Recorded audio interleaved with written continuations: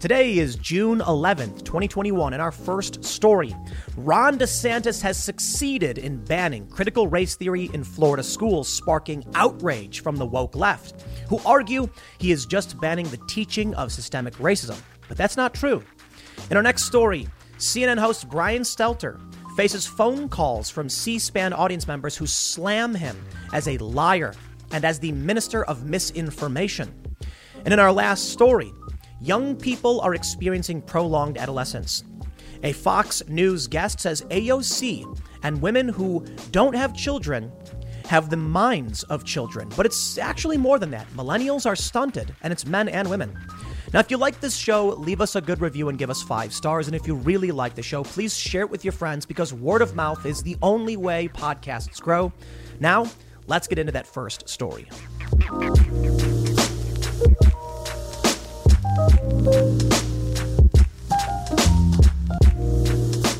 Florida's Governor Ron Desantis has officially gotten critical race theory banned in their schools. It will also ban teachings from the 1619 Project, which is fake news and historical revisionism. Now, of course, the far left and the woke are particularly mad about this. They are pushing the lie that critical race theory is just an analysis of where race and law intersect. Now, of course, no matter what definition you try to give them as to what critical race theory is, they'll always kind of tweak it or change it. We need to understand what is actually being banned, because Ron DeSantis did not overtly say critical race theory, but everyone kind of understands that's what's banned.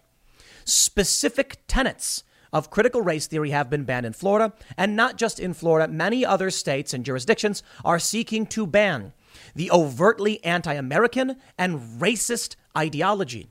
I'll give you a simple definition of critical race theory. Now, what the left means when they say this, they mean academic research analyzing where the law and race intersect. It is a component, a racial component, of what's called critical theory, which is essentially, well, I want to be very careful of the definition of critical theory, but it is Marxist. It is cultural Marxism. It is from the Frankfurt School, and in many ways seeks to analyze the structures of power and law in government and in societies, but it is overwhelmingly Marxist. Now, critical race theorists are actually something quite insidious, in my opinion. They are reactionaries. If I were to give you an actual breakdown in layman's terms, what critical race theory is, I would describe it as critical race theory is a reactionary ideology masquerading as academic theory, which seeks to reverse the civil rights movement.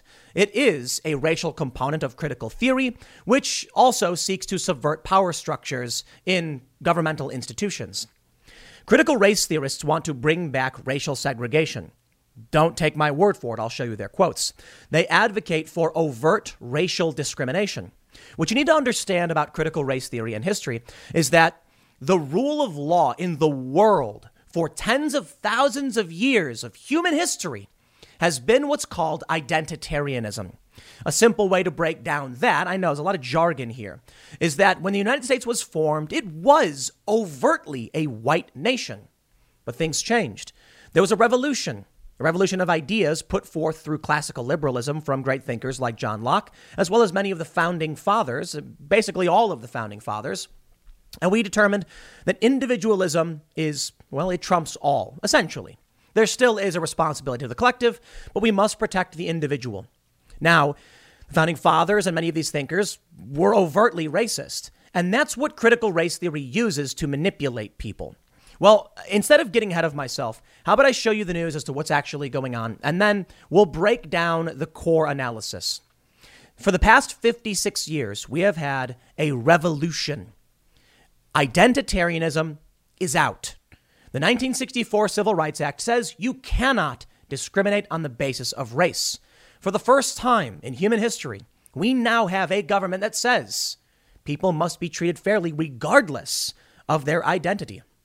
Now, of course, there are still people who push back on identitarianism and identitarianist policies, and I believe overtly that we should not be basing the law on identity. We should be restricting that. Of course, it's not a one-for-one argument. There are certainly some conservatives who don't think some identities should be protected, and some conservatives who think some identities should be protected. It is a long, complicated process, but ultimately what I'm trying to say is reactionaries. That's what the critical race theorists are. A reactionary is someone who wants to revert to the status quo, to a previous political period they thought was better. That is critical race theory. They do not like that we ended segregation, and they want racial discrimination. They want to revert us to how it was before civil rights. There's some nuance to that statement, so let me break it down. But first, I'll bring you the news. Before we get started, head over to timcast.com, become a member to get access to exclusive members-only segments from the Timcast IRL podcast. But when you become a member, your membership dues, what you pay, is helping us to expand this business. We're hiring journalists. We're expanding the newsroom. We are going to be fact-checking the fact-checkers and fact-checking across the board. We are going to do our best to create real news, new shows, culture, commentary, podcasts, sitcoms, even to build culture, to prove that we're for something. And here's what we like. Good old entertainment without the wokeness, anti-wokeness, and real news. Become a member to help support that effort. But don't forget to like this video, subscribe to this channel, share this video. I'm going to give you a breakdown and an assessment of critical race theory. And I'm also going to stress we must not get wrapped up in the simplistic idea of critical race theory in terms of what the culture war really is. If you know people who don't understand what critical race theory is or have a tribalist view of it, allow me to break things down and show you the latest news. And I will tell you this. I think the conservatives have some things wrong. I think the liberals and the leftists have a lot wrong. And I'm going to try and break this down to explain what's happening and why. Here's a story from Fox News. Florida Board of Education approves DeSantis' rule banning critical race theory. The rule doesn't explicitly mention critical race theory, but aims to combat associated ideas. Now, of course, I know many people may say Fox News is biased, so I'll also show you CNN. Florida bans teaching critical race theory in schools. They say Florida has become the latest state to ban critical race theory, continuing the growing charge by Republican lawmakers against schools teaching about systemic racism. Full stop. One thing we've often seen from the left is that they will assert critical race theory is just teaching about systemic racism. That is only partially true. It is actually fairly untrue, but there's a morsel of truth to it. The problem is critical race theorists, the woke, what they do is they feign academia. They pretend this is an academic theory, and they take a morsel of truth and then use that to push overtly reactionary racist ideologies. Well, if you oppose racism and you believe in civil rights for all people, then you must understand what critical race theory is and how they are manipulating you. That's right. White supremacists and racists are trying to manipulate your goodwill and your opposition to bigotry in order to push these laws. It's a brilliant semantic argument on the point of the reactionaries, but we must call it out for what it is. CNN says, after hours of debate and public comment Thursday, the Florida State Board of Education unanimously approved the amendment banning critical race theory. Florida Governor Ron Desantis, who appointed much of the board, spoke ahead of the meeting, saying critical race theory would teach children the country is rotten and that our institutions are illegitimate. That is not worth any taxpayer dollars, he said. The amendment states topics must be factual and objective, and specifically prohibits the teaching of critical race theory, meaning the theory that racism is not merely the product of prejudice, but that racism is embedded in American society and its legal systems in order to uphold the supremacy of white persons. Now, that is a simplistic view, and often it is the definition used to obfuscate what they're actually trying to do. Take a look at almost any country on the planet, and their laws are rooted in their ethno-nationalism or identitarianism. Identitarianism, simply put, I know it's hard to get to the jargon. Identity plus government, identitarian. So if you had like libertarian, you're saying liberty-based government or structures. Authoritarian is authority-based. Identitarian is policy and law based on identity. We got rid of that. Now, of course, there are remnants of it. What's true is systemic racism exists, but the founding fathers laid forth a new nation which created core tenets which ultimately abolished these things for the first time in human history. For the first time. Of course, other nations, Europe particularly, also got rid of many of these things. It is relatively new that we have gotten rid of race-based law. These people want to bring it back. I oppose that. And I'll explain, because I know the leftists try to nitpick. What I mean is negative and positive rights, discrimination towards a negative, putting people down instead of helping people up. There's a lot to understand here, but let's read more. They say, The amendment also bans materials from the 1619 Project, a Pulitzer Prize-winning initiative by the New York Times that reframed American history around the date of August 1619, when the first slave ship arrived on America's shores. The 1619 Project, if you're not familiar, is a work of fiction. And I don't mean that as a derogatory opinion. I mean, quite literally, it is a work of fiction. They take a look at American history and they made things up. And they even admitted they made things up and even said, the people who wrote this, that it was not intended to be a historical view. Unfortunately, many schools are teaching this overt fiction. Let's read more. In a statement posted to Twitter, DeSantis said the amendment protects students from being indoctrinated to think a certain way, mirroring language used by other states and locales that have made similar moves. Critical race theory teaches kids to hate our country and to hate each other. It is a state-sanctioned racism and has no place in Florida schools. In fact, this is true. There have been many. I should stress something very, very important. Many people can't define critical race theory very well, and that's probably on purpose. The left does not give good ground to people in order to challenge their ideas. We first learned of it as maybe intersectionalism, feminism, intersectionality, third wave, fourth wave feminism, and now ultimately critical theory. The words keep changing. This is a pit trap for conservatives who have started focusing on critical race theory instead of wokeness. Call it wokeness. Now, I've heard people say, I don't want to use that because it's a pejorative. Critical race theory is one component of critical theory. It is a passive element of the woke who also adhere to things like intersectionality. It is complicated on purpose. It seeks to exploit your goodwill to seize power from the working class, empower the elites, and empower overt white supremacists. For example, Robin DiAngelo is an author, a critical race theorist, she is an admitted white supremacist who's expressed in her book her discomfort being around black people. Do not go to these white supremacists for your views. I'll break this down for you. I'm trying to explain this so that you can share this video with people who don't understand it. Many of them won't believe it, but you need to understand that the critical race theorists are seeking to manipulate and lie. I will tell you this. For what it's worth, and I know it's memed, I am second generation mixed race from a mixed race family who fought for civil rights and experienced the horrors of racial segregationism. I do not wish this to return. Now, the critical race theorists and the woke will try and claim that anyone who opposes them are the actual racists. Do not believe them. I will show you quotes from these people so you understand. Recession and inflation are here. Gas, housing, and everyday goods are up, way up.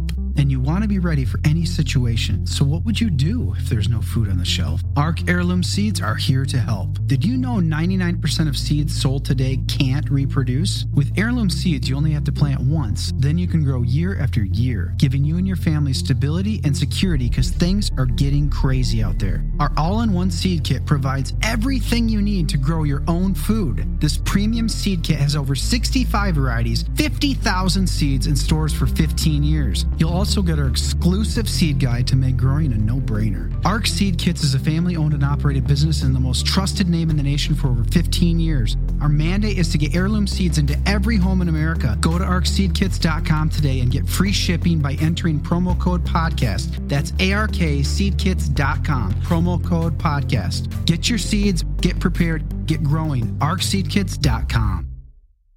They go on to say, let me read a little bit more so you can hear some of the counter arguments. Critical race theory has become politicized in recent months, with opponents arguing the area of study is based on Marxism. It's not about an argument. I will prove to you it is.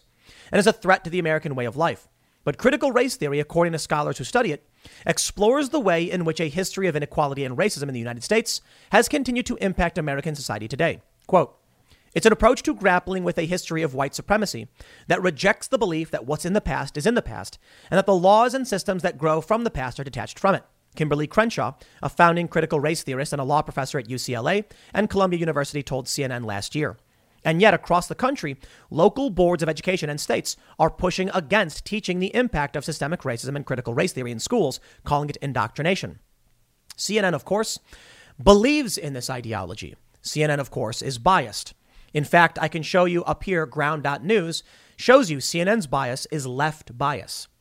Now, They're right in many of these regards, though. Cobb County bans critical race theory in its classrooms. We also have this from dispatch.com. House Republicans introduce bill to ban teaching of critical race theory in Ohio. We can see the manifestations of critical race theory, and I'll break down for you how the media plays this and how to avoid the lies. First, media giant iHeart. We are looking at only diverse hires at this time. Opponents of critical race theory tend to support the ideas of meritocracy, that people earn their positions through hard work and proving their value. Of course, a company that focuses on meritocracy will likely succeed, as the best candidate for the position will take that position. Now, critical race theorists do make a good point when they say that historical racism and the remnants of systemic racism create a disadvantage for minorities. Ultimately, however, these disadvantages manifest among class and not among race when we've already banned racial discrimination. While it may be true that there is a disproportionate amount of black families and Latino families who will suffer the remnants of historical racism, redlining and blockbusting, for example, at this point, we have already in law banned these practices. At this point, we must focus on class. And if it is true, so the critical race theorists say, that black families are disproportionately held back by these policies, then class-based solutions will disproportionately benefit these same black families. Of course, critical race theorists don't accept that because their true goal is not to help minorities. In fact, it is likely to cause them harm by reversing civil rights policy. For example, California has a constitutional amendment banning discrimination on the basis of race in public accommodations, universities, and contracting. The Democrats in that state attempted to repeal that amendment, which only would have benefited the overwhelmingly white majority. Of course, critical race theorists say other states don't have that policy, so why does it matter? And I say, I think it's good that we ban discrimination on the basis of race. Now, let me show you how it's framed in the left. They say, The Nation, Florida's Ron Desantis wants to cancel education about systemic racism. An authoritarian governor and 2024 GOP presidential prospect seeks to bar teaching how slavery, segregation, and white supremacy have shaped policy. That's not true at all. It is a gross mischaracterization of what they're seeking to ban. Now, critical race theory in itself may be academic ideas and theories, but its manifestation, as I just pointed out, is typically what conservatives and the anti-woke and anti-identitarians are protesting against. I don't oppose teaching people about critical race theory. I oppose the indoctrination of critical race theory ideology. Let me explain. I actually think it's fairly important that people know what critical race theory is and are taught why people think the things they do. I think schools can teach what critical race theory is without indoctrinating kids to its ideas as if they are true. We can teach children, this is Islam, this is what Islam believes, without telling them Islam is true and correct. You see my point? The Nation says, Ron DeSantis is an authoritarian trying to ban the teaching of slavery. Yeah. We hear this on the left. That's not true. Let me show you what Wikipedia says critical race theory is.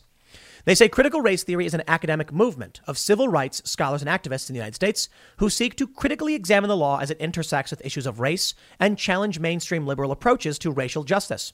Critical race theory examines social, cultural, and legal issues as they relate to race and racism. They go on to mention several prominent critical race theorists like Derek Bell, Kimberly Crenshaw, Richard Delgado, Cheryl Harris, etc., etc. You get the point. I would like to show you some of the things that are heavily criticized. In their views section, there are common themes. One of the things they mention is white privilege, which is heavily criticized. The idea of white privilege is it stems from the notion of whiteness as property, whereby whiteness is the ultimate property that whites alone can possess. The problem with this is that critical race theory, at its best, is heavily restricted to just Europe, European countries, and the United States. And it doesn't account for the laws that have been passed, and it doesn't account for the civil rights movement. You can argue that white privilege exists. The problem is it's a surface level view. The reality is that the world is overwhelmingly identitarian. China overwhelmingly benefits the Chinese. Japan, policy-wise, overwhelmingly benefits the Japanese. In South Korea, for example, their laws overwhelmingly benefit South Koreans. And these are usually defined by ethnicity. In the United States, it's a very different structure. We are the great American melting pot. So you have a majority privilege for sure, and remnants of historical racism and systemic racism like redlining and blockbusting, policies that made it very difficult for black families to move into wealthier neighborhoods and accrue wealth. These are real things that should be pointed out and criticized. But ultimately, what comes down to it is, if we want to really solve for the problem of racial disparities in wealth and education, at this point, with the 1964 Civil Rights Act and Supreme Court precedents banning discrimination on the basis of race, we've already addressed that issue. And now we must rectify the class-based issues, which are the remnants, in many ways, of these racist policies. It's a fact. America had racist laws back in the day. We got rid of many of them. It's not perfect. We still have racists in this country. It still manifests in very awful ways. But at an institutional level, we have passed the laws banning these things. What do we do now? Well, if you take a look at people like Ibram X. Kendi, a prominent critical race theorist, he argues we must have racial discrimination. Here's what he says. They say that critical race theory promotes widespread discrimination against people of white or Asian ancestry. The most frequently cited critical race theorist, Ibram X. Kendi, makes this explicit. As he puts it, the only remedy for racial discrimination is anti-racist discrimination. The only remedy for past discrimination is present discrimination. The only remedy to present discrimination is future discrimination. The discrimination critical race theorists want to remedy, though through still more discrimination, is any failure to meet a racial quota. As Mr. Kendi puts it, quote, "When I see racial disparities, I see racism. So if a nuclear weapons lab is full of Asians and whites, not blacks, he sees it as racism, even if everybody was legally hired based solely on their qualifications, not their race. The sweeping perpetual discrimination advocated by critical race theorists violates Supreme Court decisions like Richmond v. J.A. Croson Co. 1989. Ibram X. Kendi is a particularly prominent critical race theorist. He was recently asked to define racism. He could not do it. Because critical race theorists define racism as prejudice plus power, they then use the word racism in their own definition. So that means racist structures and structures that are racist. And you're like, bro, define the word for me. You can't use the word's own definition in a definition when asked. What does anti-racist mean? It does not mean to oppose racism. No, if you oppose racism, you are opposed to racism. Anti-racism is a semantic strategy for reactionary ideologues to implement racist policy. When I covered, many of you may know this, when I covered riots in Ferguson and in Baltimore, Black Lives Matter activists were proposing segregation. They argued that we needed to return to the pre-1964 Civil Rights Act era because there was a world in which black communities were strictly for black communities. I disagree with this. I don't believe in segregation. I think people should come together and we can all hold hands and sing songs under the rainbow because we are human beings.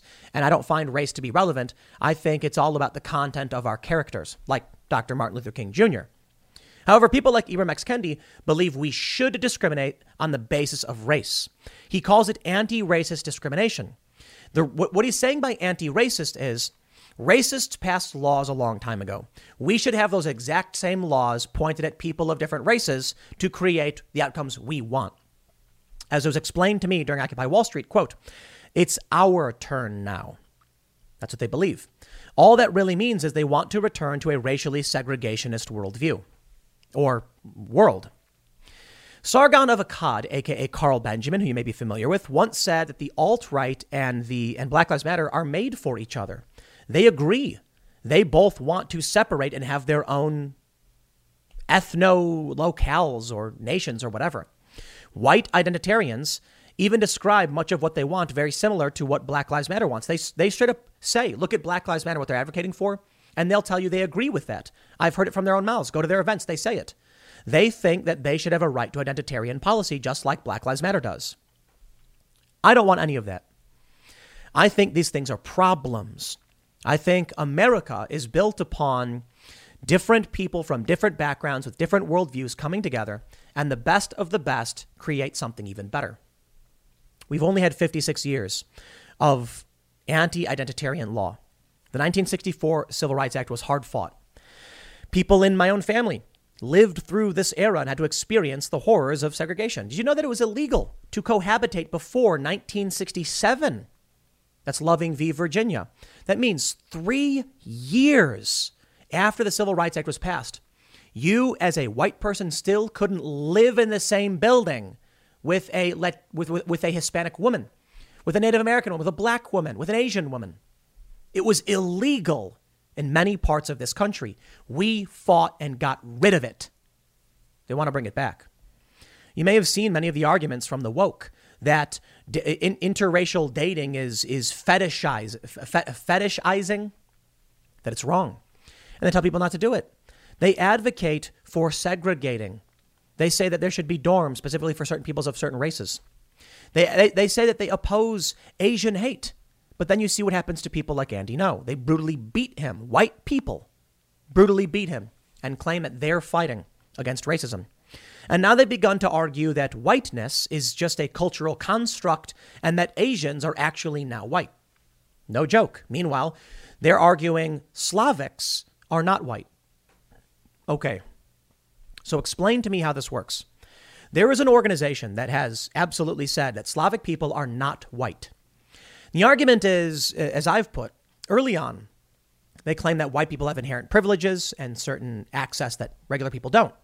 Well, I know people who live in Ukraine. They can't come to the United States. I know people in South America and Africa who can. Where's the white privilege to help them? Well, then you start seeing there's an organization called the Coalition for Communities of Color who said that Slavic people actually are not white because whiteness is a construct of those who have power, blah, blah, blah. If that's true, then how does white privilege exist and how does passing exist? One concept that exists within critical race theory is the idea of passing. That means if you appear to be as the dominant group, you will be able to pass for them. People will believe you are them, and then you will get access to those same privileges. But Slavic people have blonde hair and blue eyes. So what is whiteness then? If you look Asian, you will pass for the white group? Why is it that they claim that it's whiteness, which is a reference to complexion, but then argue that certain racial groups are white adjacent or white when they don't have that same complexion? How can passing exist if Slavic people can also be people of color? The ideology makes no sense. It's not supposed to make sense. It's supposed to be confusing. It's supposed to advance historical revisionism. It's supposed to trick you into giving up your goodwill so that other people can steal from you, from those in the working class. It makes no sense that a homeless white person is an oppressor, but that Oprah Winfrey is oppressed. She's a billionaire. She can buy a horde of security guards to beat anybody she wants. And how would you even go after someone that powerful, even through the law? Sure, it's happened to some billionaires, but these ideas are morally bankrupt. And what it's resulting in is race-based policies that violate the law, or at least get close to it. As I mentioned, media giant iHeart says, we are looking at only diverse hires. What does that mean? It means they're not going to be hiring white people. It means they are now choosing to say, if you are white, we will not hire you.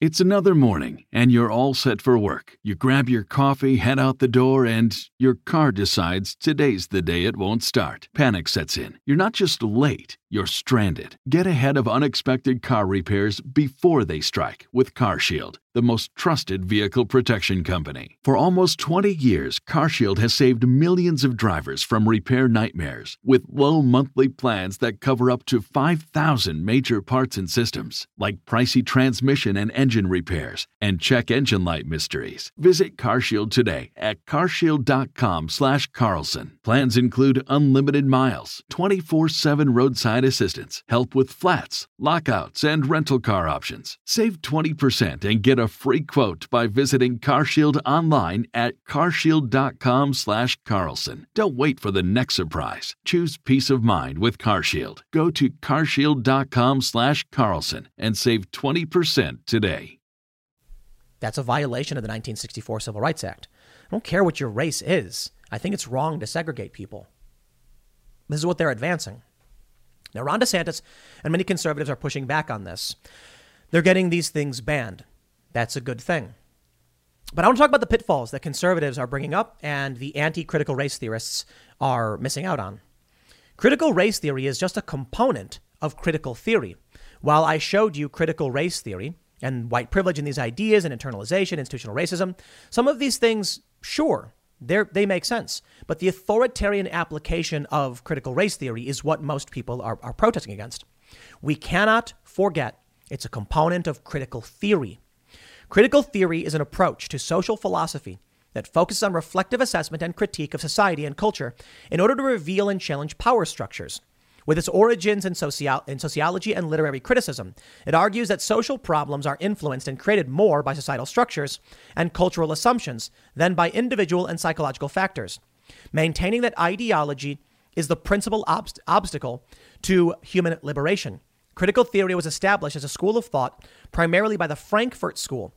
Theoreticians Herbert Marcuse, Theodor Adorno, Walter Benjamin, Erich Fromm, and Max Horkheimer. Horkheimer described the theory as critical insofar as it seeks to liberate human beings from the circumstances that enslave them.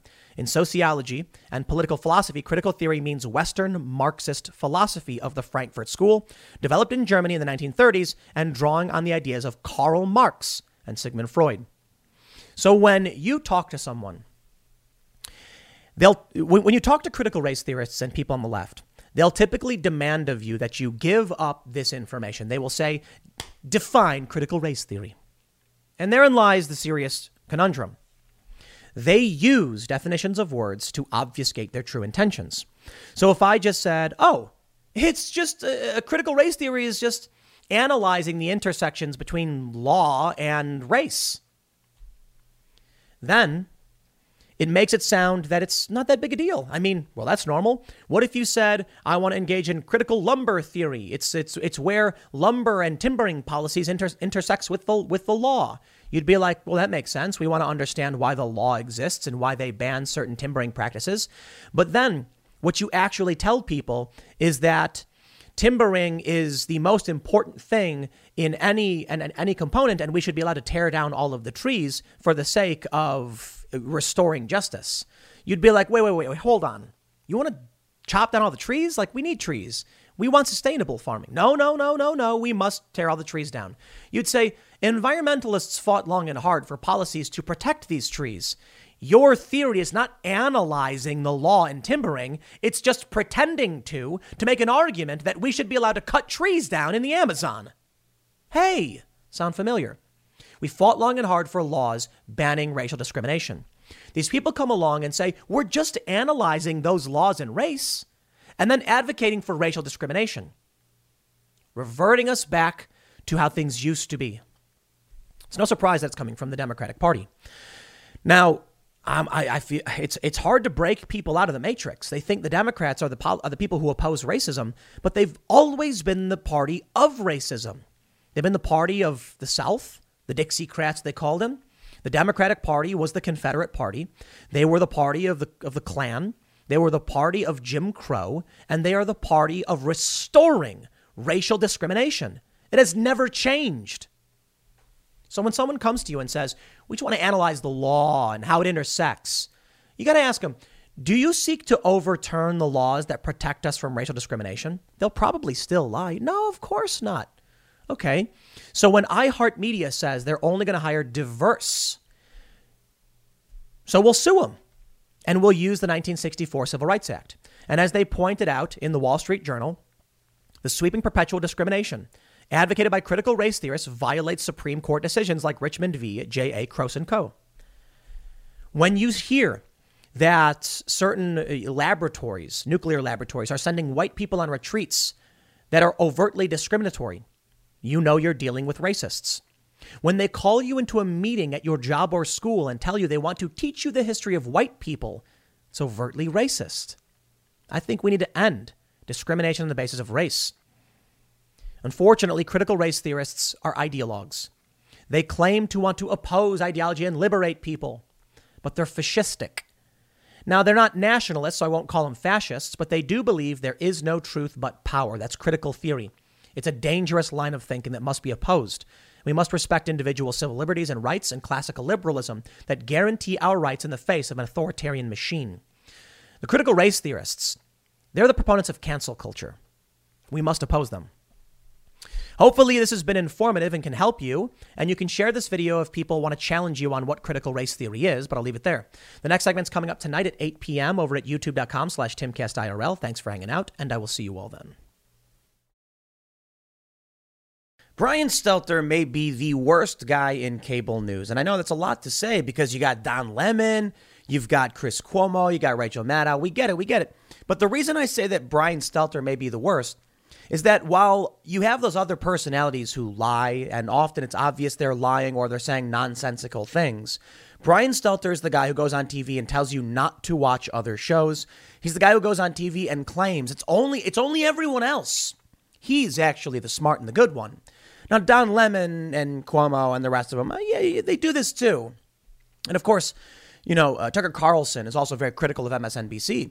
But Tucker has his opposition on his show. Tucker wants to bring on Antifa, and he wants to bring on Democrats, and he wants to argue with them. Often they don't really engage in a good conversation, but many do. Brian Stelter, on the other hand, doesn't have any of these personalities. It's a homogenous bubble world of paranoid delusions. He sucks up to Jen Psaki. It's really awful. Now, I know. I can rag on the guy all day and night. I do know him. I've met him a couple times at various events. And I got some good news for all of you. It's always a bit pessimistic. We're always looking at what's going on, and it seems like things are getting bad. Sometimes there are really, really bad things. That's true. But sometimes there's some good things. Like this story from Fox News. CNN's Brian Stelter roasted by C-SPAN callers. Biggest minister of misinformation I have ever heard. My suggestion is whatever CNN says, do the opposite and you'll do fine. Bravo. Bravo, good sirs. They're right, of course. But I love it. Are people calling into C-SPAN to say, Brian Stelter, you are just the bastion of truth. We're so grateful that you go on TV and just shower us with your truth. No. People called in and said, bro, you lie. You lie all the time. CNN's ratings are in the trash and getting worse. And this is why. It's the only thing they can grasp onto. Now, I love it. Let's be fair. My ratings are down. Everybody's ratings are basically down. I think Tucker Carlson's the only one who kind of maintained, but he did lose a ton of viewers in that big Fox News election night thing, but he's really maintained a lot of his audience. My views have gone down a bit. A lot of people on the right aren't happy with my opinions. Well, so be it. I'm not going to lie. Now, of course, tribalists think I'm always lying. So it is what it is. I'm going to tell you what I think. Hey, guess what? I'm kind of a centrist. CNN? No, they're going to chase the dragon. They're going to keep chasing after trying to pander to people who hate Trump. And that means they're going to keep lying. They're going to keep lying to keep people who hate Trump wrapped up in that tight little ball. It doesn't work. Let's read the story from Fox News. They say, CNN's Brian Stelter was mocked by callers who referred the media pundit as the minister of misinformation and evoked disgraced former CNN darling Michael Avenatti during an appearance on C-SPAN. Quote, Mr. Stelter is the biggest minister of misinformation I have ever heard, and I'm a news junkie, is a caller identified as Kevin from Indiana. This gentleman told the American people and his news organization for 4 years that there was Russian collusion. And actually, after all the $35 to $40 million and government investigation, we come to find out there was zero collusion from the Trump administration in Russia. His stories absolutely evolve. Stelter, who was regularly lampooned and often referred to as the media's hall monitor, was polite when faced with direct criticism. Thank you for your feedback. I appreciate it, Stelter said. I mean, look, good for Stelter for actually going on C-SPAN and opening himself up to this. A separate caller identified as Gordon in Kansas asked Stelter to admit he and his network are a bunch of liars about Donald Trump. Callers weren't done attacking Stelter, as Rick from Georgia then brought up one of CNN's most embarrassing blunders. I was just wondering if you still feel like Michael Avenatti is the greatest thing in the world and should run for the president of the United States. My suggestion is whatever CNN says, do the opposite and you'll do fine. It's true. CNN has just been all fake news. The other day we talked about the Lafayette Square protest. IG report comes out and says Trump did not have the protests cleared so that he could do a photo op. It was actually kind of the inverse. Trump did a photo op because they had already cleared the protests. They were planning on putting up some barriers or some fencing due to some of these protests. It was pre-planned and pre-scheduled. And then Trump came out and took a photo. I remember talking to family members. So Trump did a photo op, and I'm like, that's not true. Yeah, well, if you listen to Brian Stelter, you got your head up your bum and you have no idea what's happening in the real world.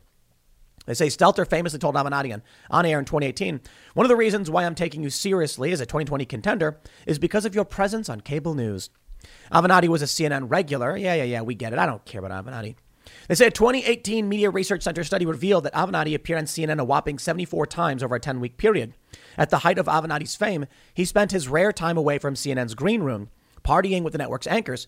And full disclosure, I actually considered Avenatti as a potential candidate as well. And it was because the Democrats were desperately looking for a counter-Trump, a high-profile, bombastic personality that hated Trump that they could use. So it wasn't about politics. And maybe Brian Stelter wasn't wrong in that regard, I guess.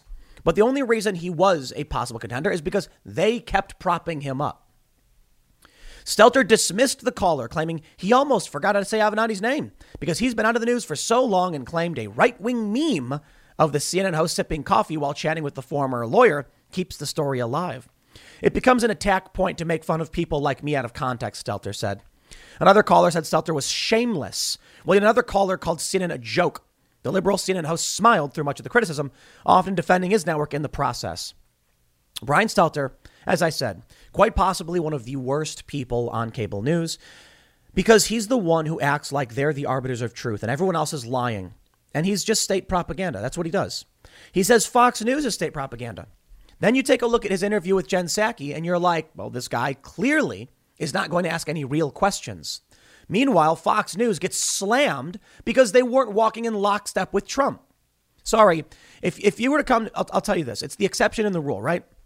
Fox News has its problems, but it's the exception, not the rule. Fox tends to have some good coverage. Brett Baer is pretty good. Tucker Carlson's pretty good. And then they have some pundits who do some bad things, but it's the exception, not the rule.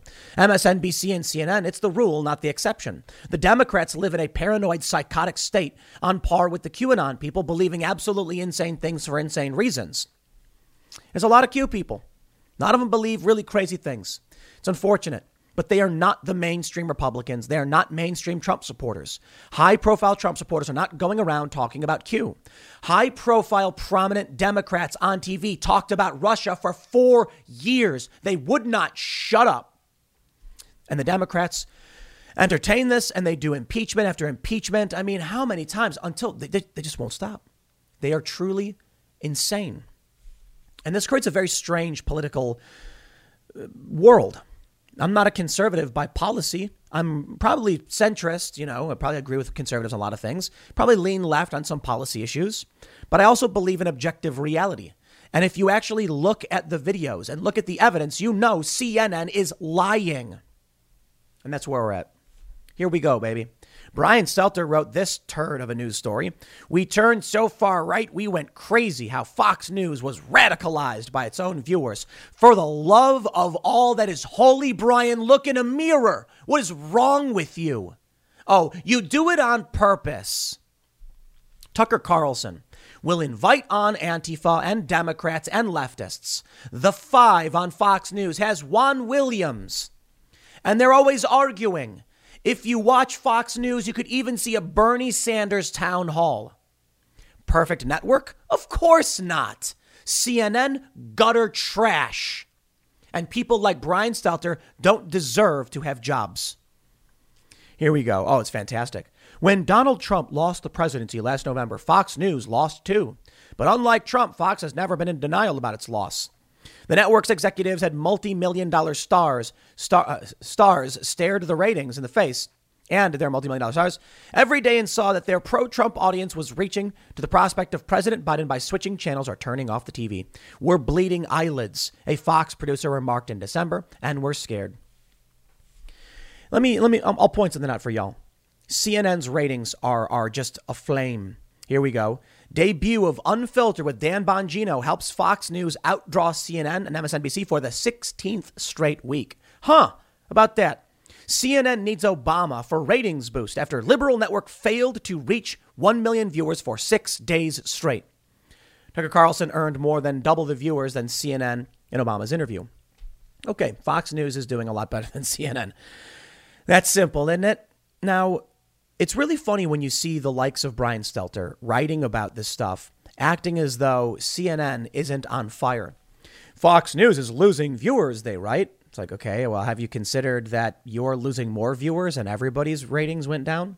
This is what I love the most. I love there's people on the left and the right coming at me right now being like, Tim's views are down. Well, yeah, I mean, the election cycle's over. I am an individual who does culture and politics, and we're in the off season. I'm not surprised. We had a massive burst last year. It was one of the biggest presidential campaigns ever. CNN saw that. Fox News saw it. Fox's viewership has gone down, but still remains very strong. My viewership has gone down, but still remains very strong. And I'll point out, I have these people on the left and the right, like I mentioned, attacking my viewership. It's like, dude, I cut my segments in half. I stopped producing half of the content I used to produce. So yeah, my viewership is down, but I mean, it is what it is. You'd expect that. Also, what I'm trying to do right now, because of people like Brian Stelter, let me tell you this. Brian has inspired me. He's inspired me. Go to timcast.com, become a member. CNN has inspired me to step up and do more. I can't just be a guy on YouTube for 20, 30, 40 years. I can't do it. There's got to be more. Eventually, you reach the point at which there's a market cap or market saturation, and it doesn't make sense for me to just keep doing videos like this. It doesn't. So at the beginning of the year, I decided to cut down on half the segments I produce. I would do 6. Now I do 3 per day. And that resulted in a serious decline in overall viewership. But I don't consider that an actual ratings decline. It's just less content. Of course, grifters are trying to say, aha, look, Tim's views are gone. And it's like, I mean, a lot of them are down, generally speaking. Yeah, that's to be expected when you're not in the political season. But a lot of it is just due to the fact that I've reduced my content. And why did I reduce it? We launched the vlog because we want to make culture. We have to be for something, and we have to be inspirational. We can't just be trash like CNN's Brian Stelter constantly complaining about Fox News. I can't just be constantly complaining about CNN. And I do it a lot. Fair point. Complain about the media all day and night. So I decided, you know what? It takes a lot of time to produce 3.5 to 4 hours of content. I believe in terms of political commentary, I was producing more content per day than anyone else. I think Glenn Beck was second with like 3 hours. I was doing like 3 hours and 45 minutes, and I reduced it. Now it's down to like, I think, what are we at? 3 hours and 20 minutes or something. So maybe it's still a lot, but it's not the same because I do I do the interview show. We do Timcast IRL, but we got to do something about this, right? Newsroom at timcast.com is launching soon because we have to be for something. I can sit here all day and night and complain about CNN, but what's anybody actually doing about it? You know what? I was thinking about this. Andrew Breitbart was doing something about it. Obviously, I don't agree with the guy entirely on his politics, but much so on his principles. And I didn't know a whole lot about him back then when he was producing Breitbart. I don't think Breitbart's the greatest thing in the world. I'm not trying to, prop up any network, but I will point out, here's a guy who slapped his name on it and started producing content, and he was growing and expanding quickly and fighting for something. And the media absolutely hates Breitbart. It's interesting. Breitbart.com, probably one of the first times Republicans had media and personalities demanding things. Right now, the Republican Party isn't for anything. I mean, seriously, you might say, like, here's their positions, but what are they demanding? The Democrats demand universal health care. They demand a complete overhaul of our healthcare system. Republicans, nothing. The Democrats demand a bunch in our cultural institutions and changes to our language. And Nancy Pelosi says we're not going to say men and women and things like that. The Republicans just say no. At a certain point, the Republicans need to say, here's what we are for. Here's what we are fighting for. And here's what we are doing. I don't like the Republican Party. I like the Libertarian Party a little bit better, but they're a little wacky. Dave Smith's cool guy. He's got a great video. I tweeted about it. So, Dave, you rock. We've had him on the show a couple times. Here's what we got to do. We can sit here and rag on CNN and Brian Stelter and all laugh and high five each other. And then in 10 years, CNN will still be there in some weird, gross corporate form. And we'll be sitting there old and middle-aged going like, yeah, boy, I tell you what, that CNN's trash. And what do we have to show for it? The journey of 1,000 miles begins with a single step. So here's what we're doing. Timcast.com newsroom launching soon. We've got some journalistic prospects coming out. We're going to interview and we're going to start hiring people and we're going to do field reporting. We're going to do original reporting and fact checking. We are going to build something. I think Breitbart is great in that regard. And there needs to be more, I don't want to say right-wing personalities, maybe just like not woke and likes America. You don't have to love the country and hug the flag like Trump did, but you can certainly respect the country and what it gives you. That's what we need. We need to build things. We need to generate resources. We need to stop giving money to people who hate us. Stop giving money to these movies that are overly woke. Vote with your dollars. You see something that's trash, you don't buy it. Comics, they're in trouble. Maybe they'll fizzle out or get subsidized by some lunatics. And that's why they want communism. Because under communism, you have a command economy. And then the despots can just say, keep making woke comments, even though nobody wants it. Force people to read that trash. Or, like I mentioned on the show, I said, hey, we'll take manga. You know, if you write graphic novels or you're making your own original, manga style comics or whatever, we'll take it. We'll publish it. This is what we're going to do. We're going to build culture. We're going to counter CNN. We are going to launch a newsroom. We're going to make more podcasts. We're going to make sitcoms. We're going to make shows. And I started to wonder about this. The left is good at it. They keep doing it. They get venture capital. You get Vox. You get BuzzFeed. How many right-wing startups were comparable to Mike.com and BuzzFeed and Huffington Post? Breitbart? Yeah. Did you know Fast Growing Trees is the biggest online nursery in the U.S. with more than 10,000 different kinds of plants and over 2 million happy customers in the U.S.? They have everything you could possibly want, like fruit trees, palm trees, evergreens, houseplants, and so much more. Whatever you're interested in, they have it for you. Find the perfect fit for your climate and space. Fast Growing Trees makes it easy to order online, and your plants are shipped directly to your door in 1 to 2 days. And along with their 30-day Alive and Thrive guarantee, they offer free plant consultation forever. This spring, they have the best deals online, up to half off on select plants and other deals. And listeners to our show get an additional 15% off their first purchase when using the code POOL at checkout. That's an additional 15% off at fastgrowingtrees.com using the code POOL at checkout. Fastgrowingtrees.com, code POOL. Offer is valid for a limited time. Terms and conditions may apply.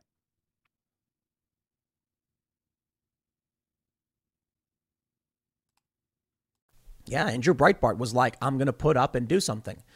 And where are the conservatives right now to do the same thing? You've got some high-profile conservative personalities. You've got high-profile personalities. And I wonder about some of this stuff, too. I understand it. It's not easy. It's not easy, right? So, let's take an individual like Joe Rogan, for instance. Joe certainly has the resources to hand off millions of dollars to anybody to start doing real news. Sounds simple. Joe's not a journalist, though, so I wouldn't expect that of him. What would happen if he hired someone who was actually really bad? I have some experience with that.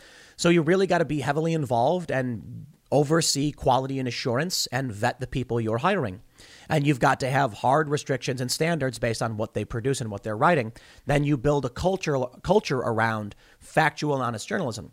So Joe's a high-profile personality with resources who's very critical of the mainstream media and often talks about, the lies and the manipulations, but he's not in a good position outside of just potentially being an investor. So it doesn't make sense for him. But there are a bunch of other personalities. Man, I look, it's the craziest thing that people argue with me over this. There are how many conservative YouTubers who are making six figures? It's like, start growing your business. Here's the problem, man. I guess the right is just not good at it. Not so much the right, I guess, but it's like the anti-woke. Left and right is meaningless at this point. I don't even know what that means. But it's the anti-establishment. They're just not good at it. I'm not trying to be mean, but it's true. I'm not going to pretend like I'm particularly good at it, but I'm going to keep fighting. I am going to be pushing that boulder up the hill, and it's not going to. There's never a point at which we can rest. But maybe at a certain point, we can have something that will sustain itself and counter the lies. And we will have a fact-checking division. And we will tell people like Brian Stelter and Don Lemon, and even some of the people on Fox News who pump out their right-wing version of tribalism, we're going to say no. I'll tell you the biggest challenge we have. People want to have their worldview confirmed to them, even if it's bad for them. So recently, you may have heard, I criticized Andy Ngo. A bit crass, I admit, probably should have worded it better. A lot of people didn't quite understand my position. So I'll eat that one, but I'll say I stand by my position that conservatives, people on the right, need to be leading the charge with their experience and not joining the fray. What do we get? A lot of the people who, so I'll put it this way. Does it make sense for me at this point to just do these YouTube videos and nothing else? No. That's why we launched timcast.com at the beginning of the year. Because I'm like, if all I do is make a video criticizing the media and calling out the lies and the wokeness, and that's all anyone else does, where does that leave us in 5-10 years? Well, eventually I retire and then gone. Can we build something sustainable? Use our knowledge and experience and access to expand the operation, to create 10, 100, 1,000 more commentators and shows, and start pushing back on the lies from the mainstream media. Create something comparable to the likes of Netflix and Hulu and Disney and Paramount. That's what I want to do. I want to have a website that produces news and commentary, a full multimedia enterprise. Not because I want to make money or anything. And it's just funny. I can criticize someone on the right. And the conservatives say the exact same things on the left. You're a liar and a grifter. You just want money. No, I really don't. I really don't. So we make money. You go to timcast.com. You sign up to become a member. You get access to the members only section. We make money when you do that. Here's what we'll do with that money. We are going to expand the operation. We're going to hire people. We're going to create a newsroom. And the reason it's not going as fast as I'd like is because I'm the one who's doing all the QA and vetting. Plus, I'm hosting these shows. And that's when I realized there's got to be a certain point where I stop hosting these shows and start overseeing the expansion and stop being the individual in the fray. So what might happen in the future is that this channel and Tim Pool cease to be, or we change the content on them just for the sake of keeping the channels going. But Timcast IRL, I would continue to host. And then I would use more of my time to get other people producing content to do more shows and expand this and push back.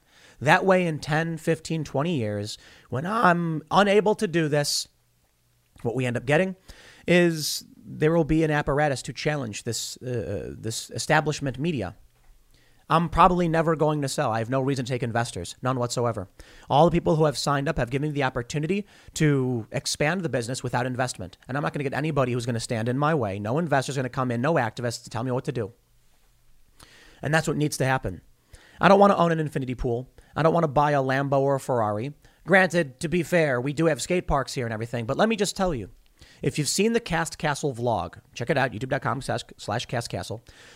Yeah, we got some skate parks, but I'll tell you why we did it. For one, obviously, I love skating. I've been skateboarding for several decades. Recently, I've gotten more into inline just because it's something new and fun. And we're getting scooters and bikes because I want to make a multidisciplinary hangout space. We're going to be doing in-person live events where you as members can actually come.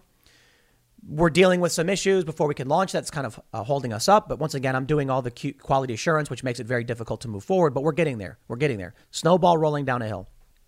Here's why we do this. Do I want a skate park? Well, yeah, I do. I like ramps, right? But I also hung a Gadsden flag in the park where we want to do murals. We want young people to watch a video where people are having fun and being silly and playing music. And there's a Gadsden flag in the background. Then that little kid will see in their school when their woke lunatic teacher says the Gadsden flag is a white supremacist symbol. He's going to go, no, it isn't. The castle guys, they just are skating around. There's people of all different races who hang out there. They have a Gadsden flag. You're lying to me. That's what we need. We need to build culture. We need to be for something. For the longest time, I have been on YouTube complaining. And I say, I'm just a guy who complains on the internet.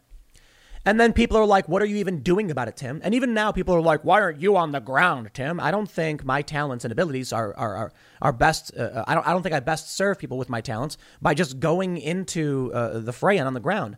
I think I've got to use my resources, your support to build something, to take the system over, to push back, to create culture, which means, sure, yeah, we'll keep complaining about stuff. I'll keep pointing out Brian Seltzer's a liar. Second, we will create culture. So we have the Cast Castle vlog. We're slow rolling. I think we have like 9 vlogs now. We want to get to the point where we're doing every single day a vlog. Not super easy to do, especially when I'm the one running everything. So I am spread very, very thin. And the next thing we want to do is we want to create a website that expands upon the complaints and things like that. And I say that somewhat facetiously, but doing real news. And that's the next bit. I'm trying to do all of these things. And I've got a great team, people working here. I think we've got a lot of employees. It's expanding. I'm hoping that we have, by the end of the year, maybe 50 employees or more. And I think once we start producing more content on the website, once we start producing more news and start bringing in opinion pieces from thought leaders and thinkers and individuals, we're going to have a mix of paywalled subscription only content, and we're going to have free content and articles. The articles we'll have viral across social media, real on the ground reporting, calling up people, verifying things. When they say a story and it says, Donald Trump does backflip, hey, we'll call and say, we want to get a comment on this. Is it true you did a backflip? Then we'll publish that story. A lot of people say all Tim does is read other people's news. Hey, tell you what, fair point. However, I've been planning this for a long time. I don't need to read other people's news. We can fact check this ourselves. We can make the phone calls and then just read our own news. And that's what we'll do. And that's what will become of these channels for sure. And we'll use it to promote the website, and we'll use it to grow and expand and hire more journalists, create new operations, mini documentaries. The reason I'm talking about all this, again, you can become a member at timcast.com, but it's because I'm sick and tired of saying the same thing about Brian Stelter and CNN and Don Lemon and all this trash. I'm tired of doing a video. I'm like, oh, hey, look, I want to do we got to do something else. We have to build something. We can't just be standing there pointing the finger at the other side saying, you guys suck. We need to prove why we're good. So that's what I'm going to do. I'm going to build skate ramps and invite people out and say, hey, it's more fun over here. No one's going to cancel you. We're going to have the Gadsden flag. We're going to talk about freedom and individuality and independence and liberty. We're going to inspire young people to do the same. We're going to give people an opportunity. We're going to create a path to success that exists outside of the trash woke cult. And then people will maybe change their tunes. I hope to plant a seed whose shade I know I will never sit beneath.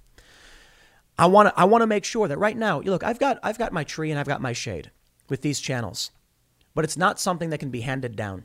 There's, if the only thing that exists of my work is just me and my thoughts, then when I eventually can't work or stop working or my work ceases, it's over. Nothing holding that place marker challenging these systems. We have to build it. You can support my work at timcast.com. I'm going as fast as I can. I'm trying to hire as many people. So in between these segments I record, I'm like reading emails and trying to find the right people. And I can only assume eventually my head's going to explode because spread very thin. I'll leave it there. I won't rant too much longer on this. But seriously, all of you guys who subscribe, who keep watching, who believe in the work that we are doing here at the Timcast Media Company, and who are members at timcast.com, you are making this possible.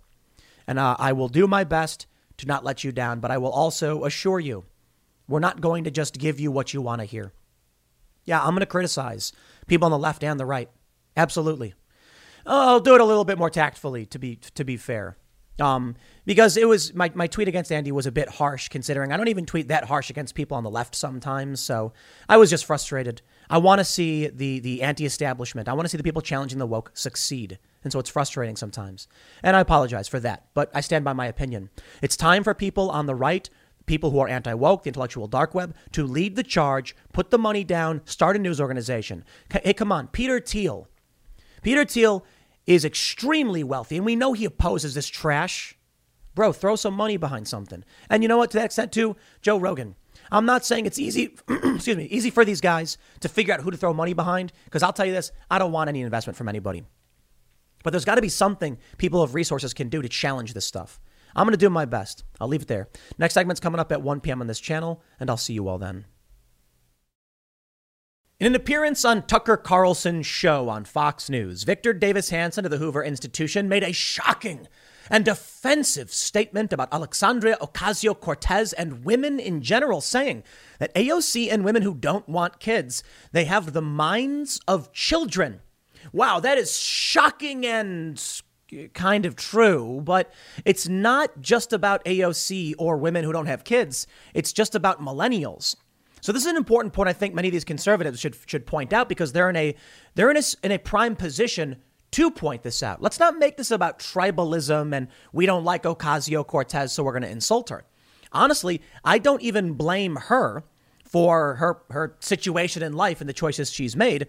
Not that people have to make specific choices, but if you look at life and how people have traditionally behaved and developed, there is a general idea of maturity.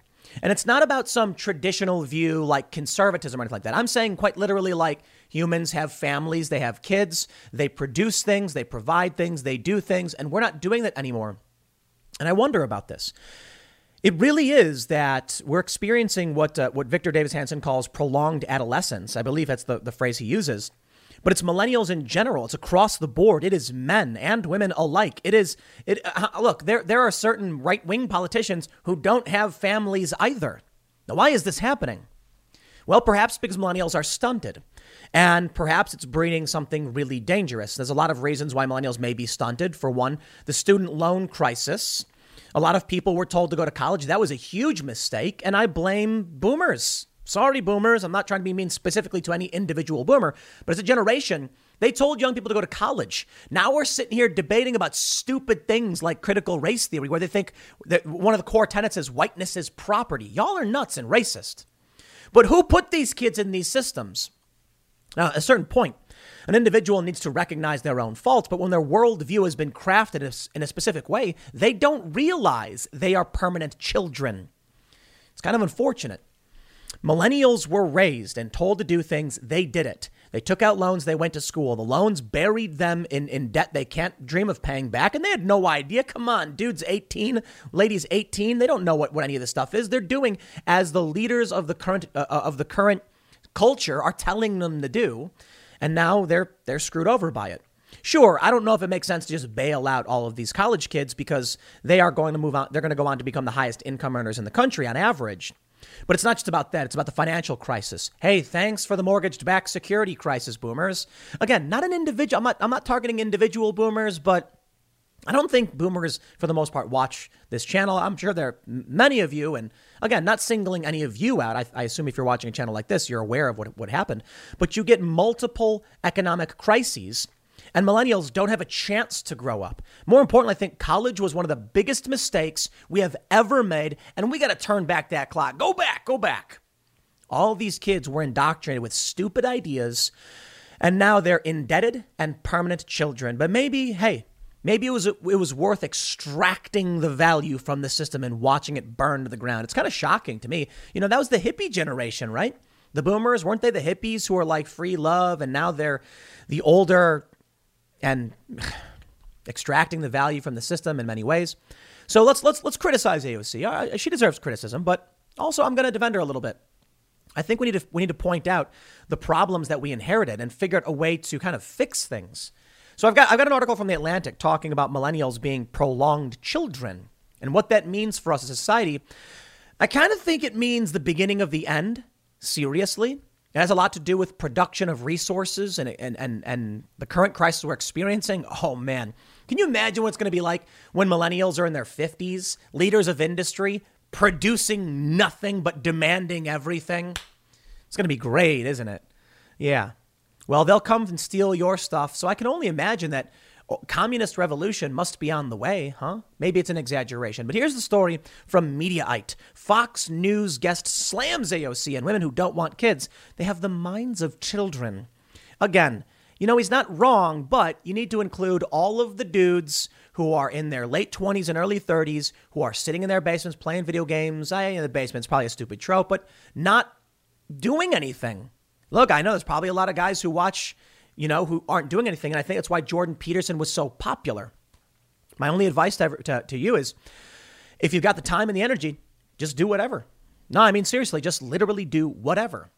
Maybe playing video games actually is something fruitful. Start streaming if you're doing that. Maybe just read some books. Maybe it's not all bad, but production is important. They say Tucker Carlson expressed concern about birth rates I love how they put Gilead. Okay. The United States on Thursday night. This is perfect, by the way, because I don't know if you guys watch Freedom Tunes, but he has that, Seamus has that cartoon where it's if the right wing was left wing. And Jordan Peterson's left wing version is doing a 12-part lecture on The Handmaid's Tale, which is, Gilead, haha. During a discussion about transgender people and pronouns with Victor Davis Hanson of the Hoover Institution, Carlson claimed some on the left are offended by fertility and nature and the idea that people reproduce. After pointing out that people today are waiting longer than previous generations to have kids and buy homes, Hanson blamed the feminist movement and offered up a theory. All right. I'm going to read his theory, but I'm going to point out I also, in some ways, blame feminism. Not completely, but it's the feminism run amok. Because I actually believe in gender equality. I believe women should have every opportunity a man should have. And if they want to choose a house, but there are certain things that go above and beyond in terms of what they're actually advocating for and then pressuring people into. Of course, the feminists always get mad when I bring this up, but yeah, we're going to talk about dating and women in their 30s and their struggles. And I'm going to lay some truth on y'all that's going to piss off all the feminists. But Victor says, our crisis right now is we're not reproducing ourselves, and we're suffering from what? Prolonged adolescence. These children, they have adult bodies, but they have the minds of children. They don't want to grow up. AOC is a good example of a person who's suffering from prolonged adolescence. And she said she doesn't want to have children because of climate change. I don't know if it's because of $1.7 trillion in student debt or the economy, but they just don't want to take off their training wheels and go out, experience life and its adventures and dangers. They say in 2019, Ocasio-Cortez said she had concerns bringing children into the world at this point. Basically, there's a scientific consensus that the lives of children are going to be very difficult, she said. And it does lead, I think, young people to have a legitimate question. Is it okay to still have children? She faced fierce backlash from conservatives at the time, including from Carlson. It's sad, Carlson told Hansen. Even sad for Sandy Cortez, kind of missing the best part. There is a segment we have on if you go to facebook.com/TimCastIRL, there's from the podcast show, we have a super chat from someone who said, there's this woman and she was speaking at, I think it was in Texas. And she was like, she was a valedictorian. And then she went on this pro-choice rant about, okay, maybe she's a rant, but she went on this pro-choice tirade about her dreams being stripped away from her if she has a kid, if her contraception fails. And my first response is like, who's forcing you to go bang dudes? Okay, we'll keep it family friendly, but come on, man. But anyway, I digress. She says her dreams would be stripped away. Well, someone responded that their whole life changed the moment they had a child and saw the face of their newborn child. The only thing they could think about was the future. And that was when when they saw the true dreams of life. Think about the mother hen who is, you've seen the photo, she's standing in the rain drenched, covering her wee little babies. Think about the power and the passion that lies in a parent sacrificing everything for their child. Now, I don't have kids, but I can certainly understand when I see that. That is a powerful, powerful driver. Millennials don't have that. But I think millennials make excuses for why they don't have that.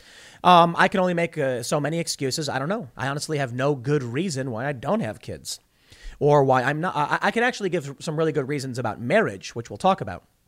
What I think's happening now is it's not just about having kids. I think that misses the bigger picture. Several things happened in this country and in our society that stunted millennials in many ways. They are full-grown adults and they aren't going out and about and seeing life for all its adventures. But you look at the politics that this breeds. It's not about just kids. Kids are not having kids is a symptom of what happened to millennials. It's also just culture in general. When I was talking about feminism and why I think this is part of the problem, it's that they've created a pressure. They are making women more masculine, but there's nothing replacing femininity. Now, there is, of course, the trans movement for sure, but it's not the same thing. They're saying women should be CEOs. There's not as much of a pressure on men to be nurses or, to be teachers or to raise kids. The pressure is almost exclusively towards masculinity or traditional masculinity. Meanwhile, they besmirch masculinity as toxic. What I think happens is you have these millennials who are stunted for a variety of reasons, who are angry, who have been made promises. When those promises weren't upheld, well, they become demanding.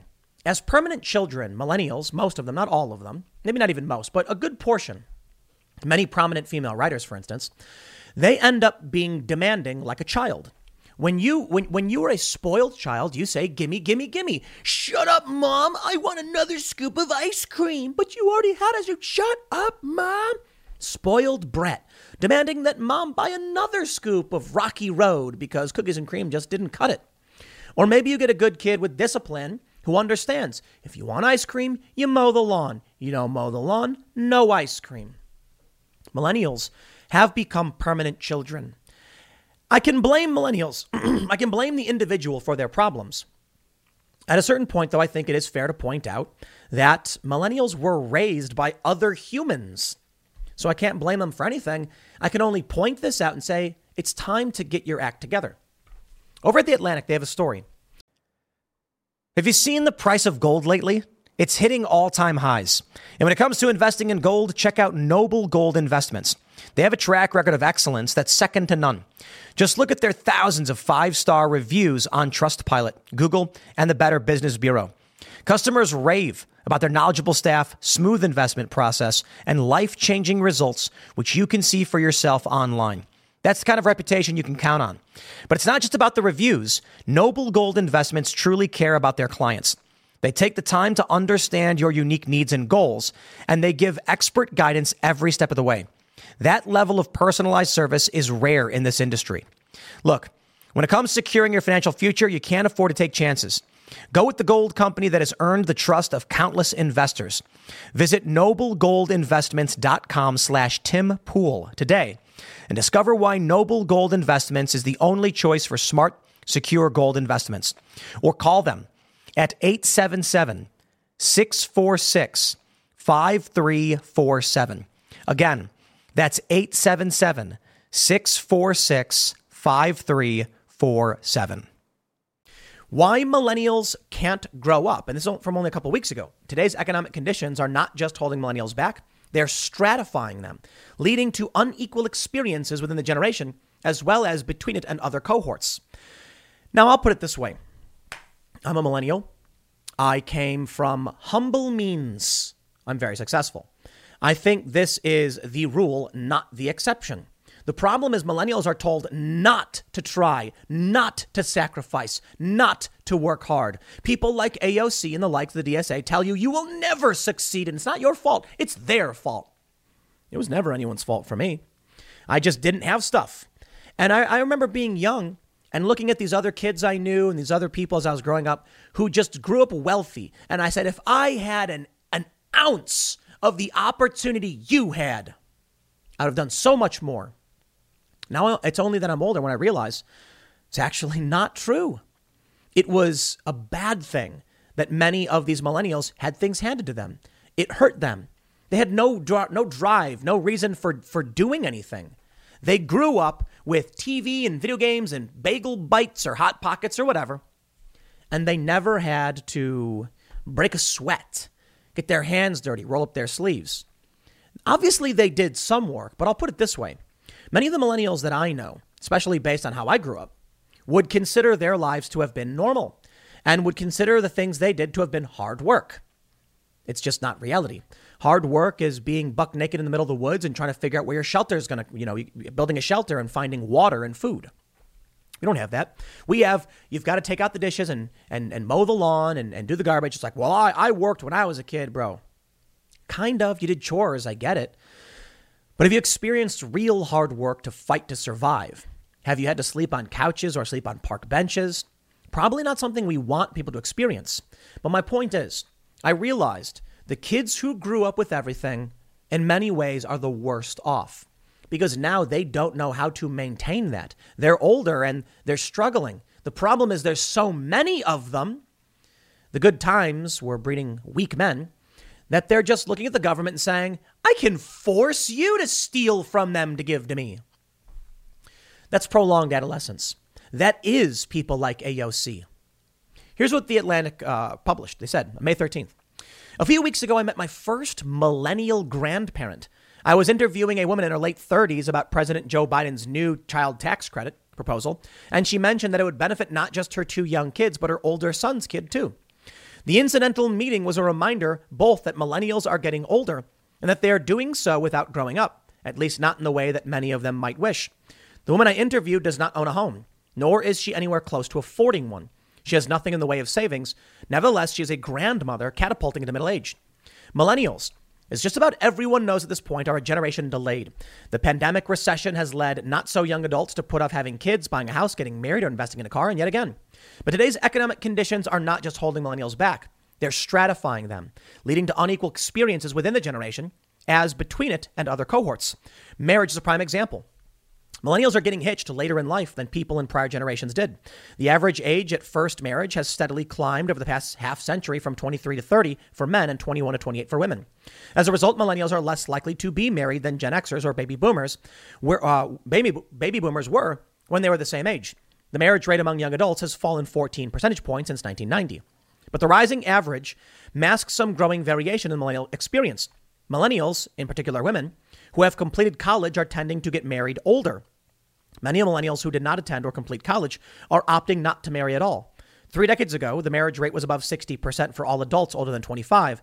Now it is roughly 65% for those with a college degree and 50% for those who only finished high school. The same kind of trend is affecting childbearing. Data compiled by the economist Caitlin Myers and published in the New York Times shows a sharp parenthood bell curve in the 20th century. Let me stop right there. Tucker Carlson's guest was right. Maybe the left will get mad because he singles out AOC. But let me make a point about marriage, and they'll make a point about feminism. Do you want to know why many millennials aren't getting married? Because they're not stupid. It's probably a lot of guys that are driving force as to why they're not getting married.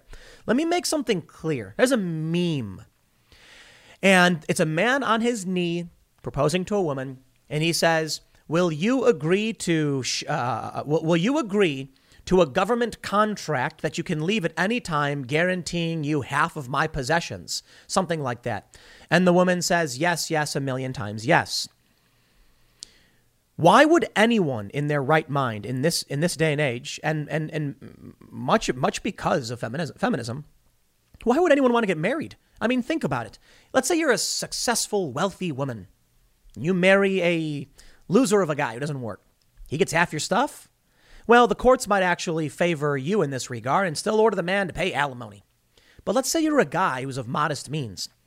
You want to get married, and the woman can divorce you at any moment for any reason and take half your stuff. Now, I get it. There's supposed to be an agreement between the parties to, till death do us part. But that hasn't been true for generations, for probably 100, 200 years. Till death do us part? Well, it used to be social enforcement. Jordan Peterson talks about it. You couldn't just get a divorce. It would be frowned upon. People would look at you like you're violating your social contract. These days, it's encouraged. Get divorced. Who cares? Okay. If I have no guarantee that a marriage is actually grounded in something meaningful and could just break at any moment, why would I sign a contract? Why would I agree to give away part of my life with no guarantee at all, other than I'll say it, but I don't necessarily mean it? Now, sure, you can trust the other person. And I think for a lot of young people, they ultimately do trust the other person. Okay, and I guess you can get a prenup as well. But then it just seems like there's no real reason to do it. I mean, why? Serious question. Give me an answer. But let's talk about where this leads us now. There were a lot of articles. I covered a lot of stories about women in their 30s, career women who aren't able to find men who make as much money as they do. And we hear from a lot of feminists, men don't like me because I'm strong, and they don't like me because I'm successful, and they don't want to feel challenged. And I'm sure that's true. I'm sure that's true for a lot of men. It also might just be that if you're a guy in your 30s and you've got money, you're not going to date a woman in her 30s. It's just that simple. Now, women can complain about it all they want, but sorry, ladies, complaining on the internet that men aren't dating you and blaming them for being children doesn't matter. You can scream into the void all you want. The data is clear. Now, we can change society. I'm not saying I agree with it, but take a look at OkCupid's data. Men overwhelmingly just want to date 22-year-olds. We had Jack Murphy. He's been on he's on IRL every other week, and he was mentioning that if you're a successful guy and you're, in your late 30s, 40s, whatever, you're going to be dating way younger. Why would you date a woman your own age? Men make that choice. I guess women have a harder time of it because men have an age preference. Now, feminists don't like the idea of an age preference because it's not fair, I guess. I guess that's a harsh reality. Life isn't fair. And men and women are not completely the same. They're very different. Men want young, attractive women. Women want strong, charismatic, and successful men. And if you spend all of your 20s working towards a career, I'm sure you'll find a lot of men who respect you. You're a brilliant scientist. a great engineer or a great leader or a great manager. They'll say that's fantastic.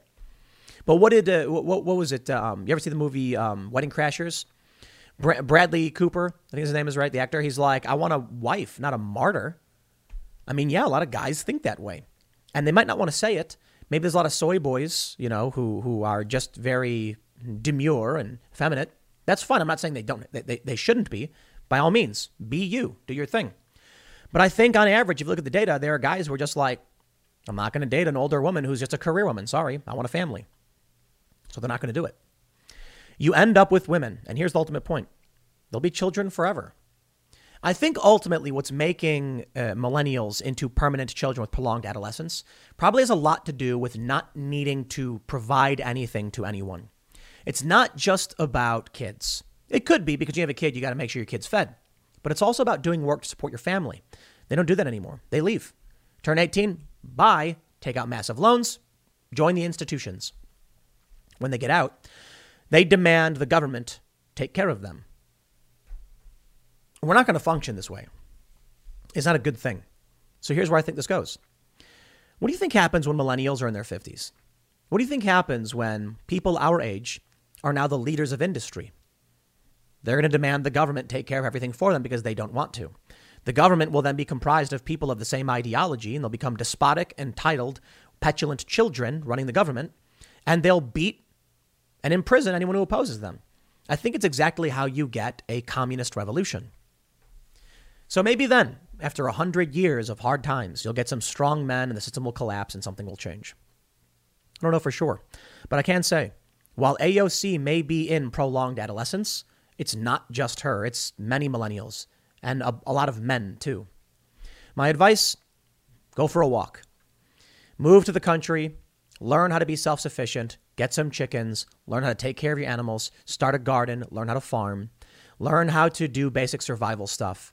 Join a fitness workout program, learn how to skate, something like that. Better yourself. I'll leave it there. Next segment's coming up at 4 p.m. over at youtube.com/Timcast. Thanks for hanging out, and I will see you all then.